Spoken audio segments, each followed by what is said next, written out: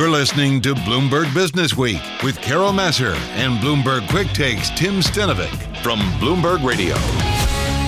I'm Tim Stenovec. And I'm Paul Sweeney, in for Carol Massar this week. The new issue of Bloomberg Business Week magazine, it is available on newsstands now and at Bloomberg.com/businessweek. The cover story, it's all about vaccine mandates for kids. Is it the next big back-to-school fight? Children have to get vaccinated for less urgent threats, and it works. So why not with COVID? Are we vaxxed yet? With Delta surging and the U.S. child vaccination campaign lagging, it might be time to consider requiring COVID immunization in schools, as we do for many diseases that pose a less urgent threat. By Riley Griffin and Susie Ring. One afternoon in May, Michael Joseph Smith, a pediatric infectious disease specialist, strides in baseball-patterned socks through a Duke University facility in Durham, North Carolina, to welcome Cameron O'Hara, a 14-year-old vaccine trial subject. Smith has been acting as co-principal investigator at one of the sites that's been testing the Pfizer-BioNTech vaccine in kids since last winter. O'Hara and his mother have come to the office following the unblinding process, in which he'd learned, to his disappointment, that he's been getting a placebo, to get his first dose of the real thing. He crosses his sneakers and grips his mom's hand as the needle goes into his arm. O'Hara is eager to return to the classroom this fall as a high school freshman. He's planning to celebrate his second dose with a road trip to the Adirondacks to see his grandparents. "The first thing I'm going to do is give them a hug," he says, bringing his mother to tears. O'Hara's parents, both pharmacists, encouraged his enrollment in the trial. He's more enthusiastic about vaccination than many of his friends, some of whom fear needles, some of whom carry youthful delusions of immortality. Smith worries that laissez-faire attitudes about vaccinating adolescents could slow the U.S. pediatric immunization campaign and even cost lives. Although COVID-19 has taken its greatest toll on older adults, over the past year he's seen infected children develop fatigue, brain fog, and chest pain, all symptoms of long COVID. And his hospital has treated dozens of cases of multisystem inflammatory syndrome, or MIS-C, a sometimes deadly pediatric condition associated with COVID. His concern has increased as the more transmissible Delta variant has become the nation's dominant strain. "A lot of people think this is going way too fast," he says of the clinical trial process. "It's not. We've just removed the bureaucratic red tape." Although pediatric studies moved quickly, the rollout of shots to millions of kids aged 12 to 17, who account for 7.5% of the U.S. population, has lagged. Only 43% have received their first dose. That's led the White House to call upon schools, community organizers, and even the Gen Z pop star Olivia Rodrigo to double down on pitching the vaccine's benefits before the school year starts. More than 4 million children in the U.S. have tested positive for COVID, but the true number of infections is likely much higher because kids are often asymptomatic and they're less likely to be tested. In recent months, as a growing number of adults have been vaccinated, children have at times accounted for more than a third of confirmed weekly cases. At least 44,000 kids, from newborns to 17-year-olds, have been hospitalized since August, and about 350 have died, according to the U.S. Centers for Disease Control and Prevention. Peter Marks, the director of the Center for Biologics Evaluation and Research at the U.S. Food and Drug Administration, says 350 deaths from COVID might not sound like many, but when you think about childhood illnesses that are vaccine preventable, that is a lot. And as with adults, COVID has taken a disproportionate toll on those from racial and ethnic minorities and those with underlying health conditions such as asthma, diabetes, and obesity. Guliz Erdem, a pediatric infectious diseases physician at Nationwide Children's Hospital in Columbus, Ohio, is frustrated by what's seemed at times to be widespread dismissal of the risk COVID poses to kids. She's tended to MIS-C patients as young as 2 months old, who appear in the emergency room with swollen hands, bloodshot eyes, and blue lips. She describes the syndrome as a bomb that explodes in the body and fragments the immune system. "At first, we didn't really believe this condition was real," she says. It was months before the CDC started counting cases, but from May 2020 to July 2021, the agency received more than 4,100 reports of MIS-C, including 37 deaths, with most cases occurring in Black and Hispanic kids and those younger than 14. The other major impetus behind vaccinating children, beyond their own health, is the contribution it could make to ending the pandemic. Kids make up more than 25% of the global population, which many scientists say makes them key to reaching the goal of herd immunity, estimated at protection for at least 70% of the population. That number could be higher as variants continue to emerge. The U.S. government campaign to immunize children before the school year began in May when an emergency use authorization, or EUA, was granted for the shot produced by Pfizer and its development partner, BioNTech. The companies ran their pediatric trial soon after the adult one, finding that their vaccine was 100% effective at preventing symptomatic COVID in 2,260 kids aged 12 to 15, and that the subjects produced antibodies exceeding levels seen in vaccinated young adults, without exhibiting new or worrisome side effects. Moderna applied for U.S. clearance, after also seeing 100% efficacy in its trials for 12 to 17-year-olds, and has already received a green light from European regulators. Novavax and Johnson & Johnson are currently testing their vaccines in adolescents. Early UK trials for the shot from AstraZeneca have been delayed in the wake of rare blood clots found in adults who'd had the vaccine. Pfizer has shifted to study even younger children, enlisting as many as 4,500 6-month to 11-year-olds to get lower-dose shots in the U.S. and Europe, with initial data expected as early as September. At a White House briefing in May, Anthony Fauci, director of the National Institute of Allergy and Infectious Diseases, said that by the first quarter of 2022, we will have enough information regarding safety and immunogenicity to be able to vaccinate children of any age. To prepare for that moment, a Biden administration official told Bloomberg News, the U.S. government has purchased 65 million doses tailored to the under 12 cohort. Ensuring that vaccines are ready for all children by year-end is our best hedge against preventing a nasty variant of the future, says William Gruber, Pfizer's Senior Vice President for Vaccine Clinical Research and Development. There will be a risk-benefit assessment as we see where the pandemic is at that particular time. The risk-benefit discussion promises to become even more pointed when COVID immunization expands to younger kids, and if schools begin to implement mandatory vaccination, as they already do for any number of diseases. Already, the rates for children are falling along red and blue lines, much as they have for adults. To help end the pandemic in the U.S., the Biden administration will have to keep trying to build confidence among hesitant parents, continue vaccinating older children, and speedily deploy shots for younger ones. If the rollout succeeds, it could redefine the global approach to the fight against COVID.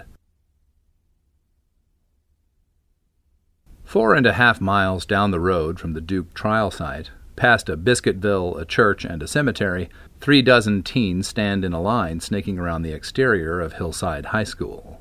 Dressed in varsity jackets, graphic tees, and surgical masks, they're joined by their parents, all beading with sweat in the 80-degree heat. The kids will, like Cam O'Hara, be among the first in the U.S. to be immunized against COVID.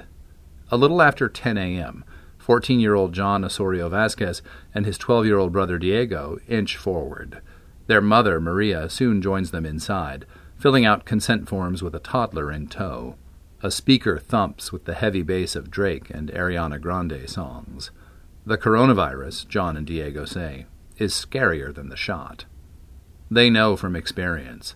Last summer, COVID tore through Durham's sizable Latino community. The population accounted for 77% of cases in the county, and Maria, who's originally from El Salvador, and John were among those who got sick. This summer will be different, John says after receiving the shot, an "I got vaccinated" button affixed to his shirt. He has a job washing dishes at a local restaurant. He hopes being vaccinated will mean he won't have to wear a mask. COVID has been rebounding in the U.S., driven by Delta, with weekly average cases roughly tripling since May. And the surge has hit unvaccinated pockets of the South particularly hard. Less than half of North Carolina is fully vaccinated, and the figure for 12 to 17-year-olds is barely over a quarter. Durham has been something of a bright spot. It's a politically progressive enclave in the Research Triangle, a hub of 3 major medical schools, Duke, the University of North Carolina at Chapel Hill, and North Carolina State University in Raleigh that have attracted biotech companies, and 56% of the county is fully immunized. According to the local public health director, Rod Jenkins, families in Durham have been generally receptive to counter COVID measures. My health director colleagues throughout the state have not fared as well, Jenkins says. Some got spat on, some got hate mail. They were driven out of their jobs or into retirement. He's worried that Durham is at risk because of its proximity to under-vaccinated counties, particularly with the Delta variant surging. The proportion of COVID patients who are younger than 18 recently hit a new peak. On that hot May morning at Hillside High School, only half the expected number of kids turns up to get their shot, a trend that's playing out across the South.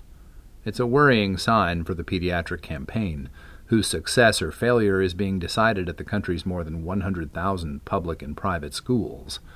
A CDC survey published in July found that parents of adolescents living in the Midwest or South are the least likely to plan for their child to receive the vaccine. At the same time, 13% of parents who reported being unwilling to get their kids immunized, and almost double the share of hesitant adolescents, suggested they could be swayed if their school system required it. As a result, educators have a debate on their hands, whether to implement mandates requiring COVID vaccinations, as they routinely do for measles, polio, and other diseases, or punt because of politics and let parents decide. Vaccine mandates and fights over vaccine mandates have been around for a long time. In 1855, Massachusetts became the first state to pass a law ordering schoolchildren to get the smallpox shot. Similar measures were put in place around the U.S. over the following years, in and out of classrooms. In a landmark 1905 case, the Supreme Court ruled that states have the authority to require vaccinations as necessary measures to protect public health, and that individual freedoms weren't absolute. The court also reaffirmed the right of states to exclude unvaccinated children from public schools. Today, all 50 states and the District of Columbia require children to be immunized against chickenpox, measles, polio, and whooping cough to attend school, though some allow exemptions for religious or other reasons. These mandates persist even though they've been so successful that the risk of contracting some of the illnesses they cover is now almost non-existent. The last known U.S. case of polio dates to 1979, and measles was effectively eradicated in 2000. Measles has resurfaced somewhat in recent years, however, as anti-vaccine sentiment has gained ground. With vaccine skepticism and misinformation spreading, the CDC has continued to stress the scientifically settled principle that school mandates are a critical public health tool. With COVID, though, the Biden administration has left that to others to debate. These are local decisions for schools and communities to make, says Sonia Bernstein, a senior policy advisor for the administration's COVID response team. No states have yet ventured to put such a policy in place. Biden's overseas counterparts initially moved more slowly on vaccinating kids. The UK, for example, has been limiting its rollout of the Pfizer shot for children to only the most vulnerable 12 to 17-year-olds and those living with at-risk adults. But more than half of EU nations have started to vaccinate healthy children, and debates about mandates have begun. China has taken an aggressive approach, with the government in Beijing granting emergency authorization for Sinovac and Sinopharm shots to be used in children as young as 3, even though trials are ongoing. Some Chinese provinces are vaccinating older kids this summer. For most countries, the decision about whether to offer vaccines to kids is being driven by supply, especially in places where shots are still badly needed for adults. But the risk of new waves of infection driven by young people also matters. The longer that other countries delay vaccinating children, says Paul Offit, an infectious disease specialist at the Children's Hospital of Philadelphia and an advisor to the FDA, the longer it will take to significantly slow the spread of this virus. He notes that waiting gives the virus time to mutate into variants that can potentially evade existing vaccines. School mandates could diminish the risk, but in the U.S., the most vehement opponents are already rallying. On Facebook, parent groups are circulating petitions, touting dubious or altogether false research, and airing concerns that mRNA technology will harm their children. Some plead for more robust safety data, and others are convinced the vaccines cause autoimmune diseases or contain Russian microchips. These parents are mobilizing offline, too, joining town halls, press briefings, and even U.S. health agency panels to criticize the pediatric rollout. If parents don't have a say, if they're pushed into a corner, they're going to pull kids out of school, says Jason Rigo, a father in Florida who runs a Facebook group for parents opposing COVID vaccines. The reluctance of states and school boards to implement a mandate traces in part to the emergency use authorizations. We're in a bit of a legal vacuum, says Sharon Masling, a partner in Washington, D.C. for the law firm Morgan Lewis, which is advising employers and administrators on the legal issues surrounding mandates. Without full licensure in place, Masling says, many are reluctant to test the waters on their own. One of the few to suggest he'd require the shot was Austin Buettner, who, as superintendent of the Los Angeles Unified School District, said in January that vaccination would be necessary to return to the classroom. In an interview in May, he qualified his position. "We expect it will be required of children on campus in time," said Buettner, who stepped down the following month. "Let's not rush. Let's let people get comfortable, build a coalition of the willing, and I think by the time fall rolls around, there will be more information." As the school year nears, public support for a mandate is growing. Researchers at Northeastern, Harvard, and other universities found that 61% of American adults are in favor of one, up from 54% in the winter. But a stark partisan gap remains, with Democrat support for a mandate doubling that of Republicans. The U.S. campaign for kids 12 and up will provide new information about the vaccine's safety profile. That nearly 9 million 12 to 17-year-olds have completed their regimen has, for many, demonstrated the Pfizer shot's safety. But some possible issues have surfaced that weren't evident in the much smaller trial. In June, U.S. health advisors met to discuss a link between mRNA vaccines and myocarditis and pericarditis, inflammation of the heart muscle and its surrounding membrane, respectively. The CDC had noticed a spike in cases, particularly among male teenagers, with more than 1,200 counted at the time of the meeting. Its data showed there was only a 0.00126% chance that those 12 to 39 years old would develop either heart condition within 21 days of being administered their second dose, and most who develop the condition quickly recover after treatment and rest. The agency's advisors noted that COVID-caused conditions such as MIS-C pose a greater threat, and with the Delta variant more readily impacting younger people, as the CDC, the American Academy of Pediatrics, and other organizations said in a joint statement, that small risk shouldn't deter families from heading to the clinic. In the UK, by contrast, the heart risks informed its decision not to give the shot to healthy children yet. The discussion will be even trickier when it comes to younger children. Pfizer is expected to report its trial data on those age 5 to 11 as soon as September, and on those age 2 to 4 shortly thereafter, potentially clearing the way for an EUA before the end of the year. Gruber, the Pfizer executive, estimates that data for the 6 to 24-month-old group will be ready as soon as October. The new trial results, which will be based on a dose 1/3 the size of that for adults for children age 5 to 11 and 1/10 for children under 5, will look different from previous ones. Because there are now fewer COVID cases in the U.S. than last winter, Pfizer likely won't report efficacy data that compares cases among vaccinated participants against those in a placebo group. Instead, it will assess the immune response the shot prompts. This method is often used to validate pediatric vaccines, but the absence of clear efficacy numbers along the lines the public has grown accustomed to for COVID vaccine trials will be one more new variable for parents to consider. Despite the long-term risks to younger children who get the disease, it hasn't been seen in them in numbers suggesting as urgent a need to vaccinate them for their own health, for reasons that still aren't properly understood.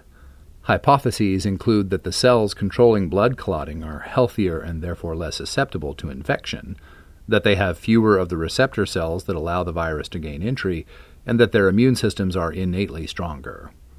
It's also not known at what age children might become more vulnerable. I don't think that we know the accurate balance of benefit and harm from these vaccines in young children, says H. Cody Meissner, a pediatric infectious disease expert at Tufts University School of Medicine and an FDA advisor. It's important to compare the potential for adverse effects against the potential for COVID hospitalizations, he says. If it's higher, then we're causing more harm than we're preventing. The more the argument for vaccinating younger children rests on getting to herd immunity, the more officials and scientists will have to consider the ethics involved. The question becomes, is it fair to vaccinate somebody and expose them to the very small risk of the vaccine if the benefit is predominantly for the population?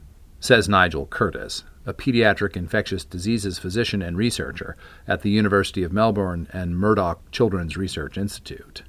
I'm just amazed by how people are so certain about what the right thing to do is. To quell concerns about safety, Meissner suggests the FDA first grant a full biologics license for the shot in younger kids, rather than an EUA, before expanding the rollout.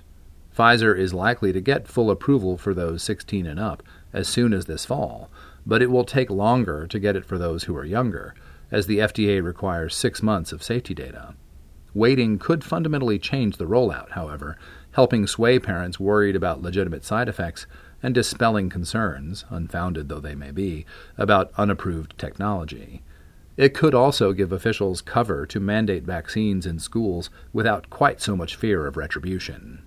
Marks, the FDA director responsible for vaccines, says, as we get down below age 12, we're going to be looking even more critically at the safety data, so that we make sure that we're very convinced that the children are getting as much direct benefit as they possibly can. To that end, U.S. regulators have asked Pfizer and Moderna to at least triple the size of the under-12 trials. The other worry, Mark says, is that it's been a little while since we had a new Greek letter. With mandates not in place, U.S. middle and high schools continue to rely on local officials, health providers, and grassroots organizers to win over parents. They've focused on identifying families most at risk of the disease, who are often people of color. In South Los Angeles, Kedron Health is busing children to vaccine sites at schools and hosting clinics one organizer describes as a high school musical vax-style event with celebrities. New Jersey's Essex County held a free vaccine event at Turtleback Zoo. Across the South, providers are following the lead of FairCount, the organization Stacey Abrams founded in Georgia, which has been using canvassers typically focused on voter turnout to spread vaccine information. Community organizers do sometimes encounter hesitancy. Diane Latiker, founder of Kids Off the Block, an outreach program for low-income children in Chicago, says she often hears black families cite the infamous experiment in Tuskegee, Alabama, in which black men with syphilis were denied treatment without their knowledge for 4 decades. They know about all the wrongdoing that their parents and grandparents have been through, she says. So when it comes down to the vaccine, they're not trusting. In considering the shot, people felt better when the outreach came from those who not only look like them, but people who actually live in their community. Jenkins and his team in Durham have done meticulous geo-mapping, cross-referencing neighborhoods with the highest rates of social vulnerability and lowest vaccination rates to determine where to place pop-up clinics for teens. Then they make sure community organizers are running the show. Hillside, a historically black high school, was chosen as a site through this model, along with a fun park that has a go-kart track and a roller rink. The aim is to bring in not only kids, but their parents, too. How awkward would it be to see your kids vaccinated, with their TikToks and their school's town halls, and you yourself not be as a caretaker? Jenkins asks. If the vaccination campaign is a marathon, we're at mile 20, he says solemnly. It's the toughest part of the race, especially with COVID cases and hospitalizations rising once more. Jenkins has a final sprint planned for the 4 days before kids return to the classroom, a back-to-school immunization event at Durham County Memorial Stadium. I'm really weary, he says. We don't want to have a situation where kids have to vacate the classrooms. For John Osorio Vasquez, the patchwork rollout means he won't likely be able to forego his mask in the classroom, as he'd hoped to at his summer job. Durham public schools currently require face coverings for students and staff, regardless of whether they've been vaccinated, an approach the CDC backed in late July. Many of our families, teachers, and staff feel more secure with universal masking, says DPS spokesman Chip Sutterth. No vaccine mandate is in the offing, at least for now, which means carrying on with the painstaking process of persuading everyone to get their shots. But where adults are weary and wary, kids remain hopeful. John's brother Diego already feels freer. His father has long promised to take him to El Salvador. John has been a handful of times, and it's finally Diego's turn. The country has recently faced a surge in cases, but with a shield of protection, Diego thinks his odds have improved. He grins. It's a good time to get my vaccine. Thanks for joining us. I'm Paul Sweeney, in for Carol Massar. And I'm Tim Stenovec. Be sure to tune into our Bloomberg Businessweek daily show. It's Monday through Friday. It starts at 2 p.m. Wall Street time on Bloomberg Radio. You can also watch the daily broadcast on YouTube. Just search Bloomberg Global News. Also, check out our Bloomberg Businessweek podcast. You can find it at Bloomberg.com, Apple, or wherever you get your podcasts. Bloomberg Businessweek is available on newsstands now at Bloomberg.com and on the Bloomberg Terminal. And you can also see me at Bloomberg Quick Take. It's available at Bloomberg.com/QT and streaming platforms like Roku, Apple TV, Samsung TV, and more. This is Bloomberg.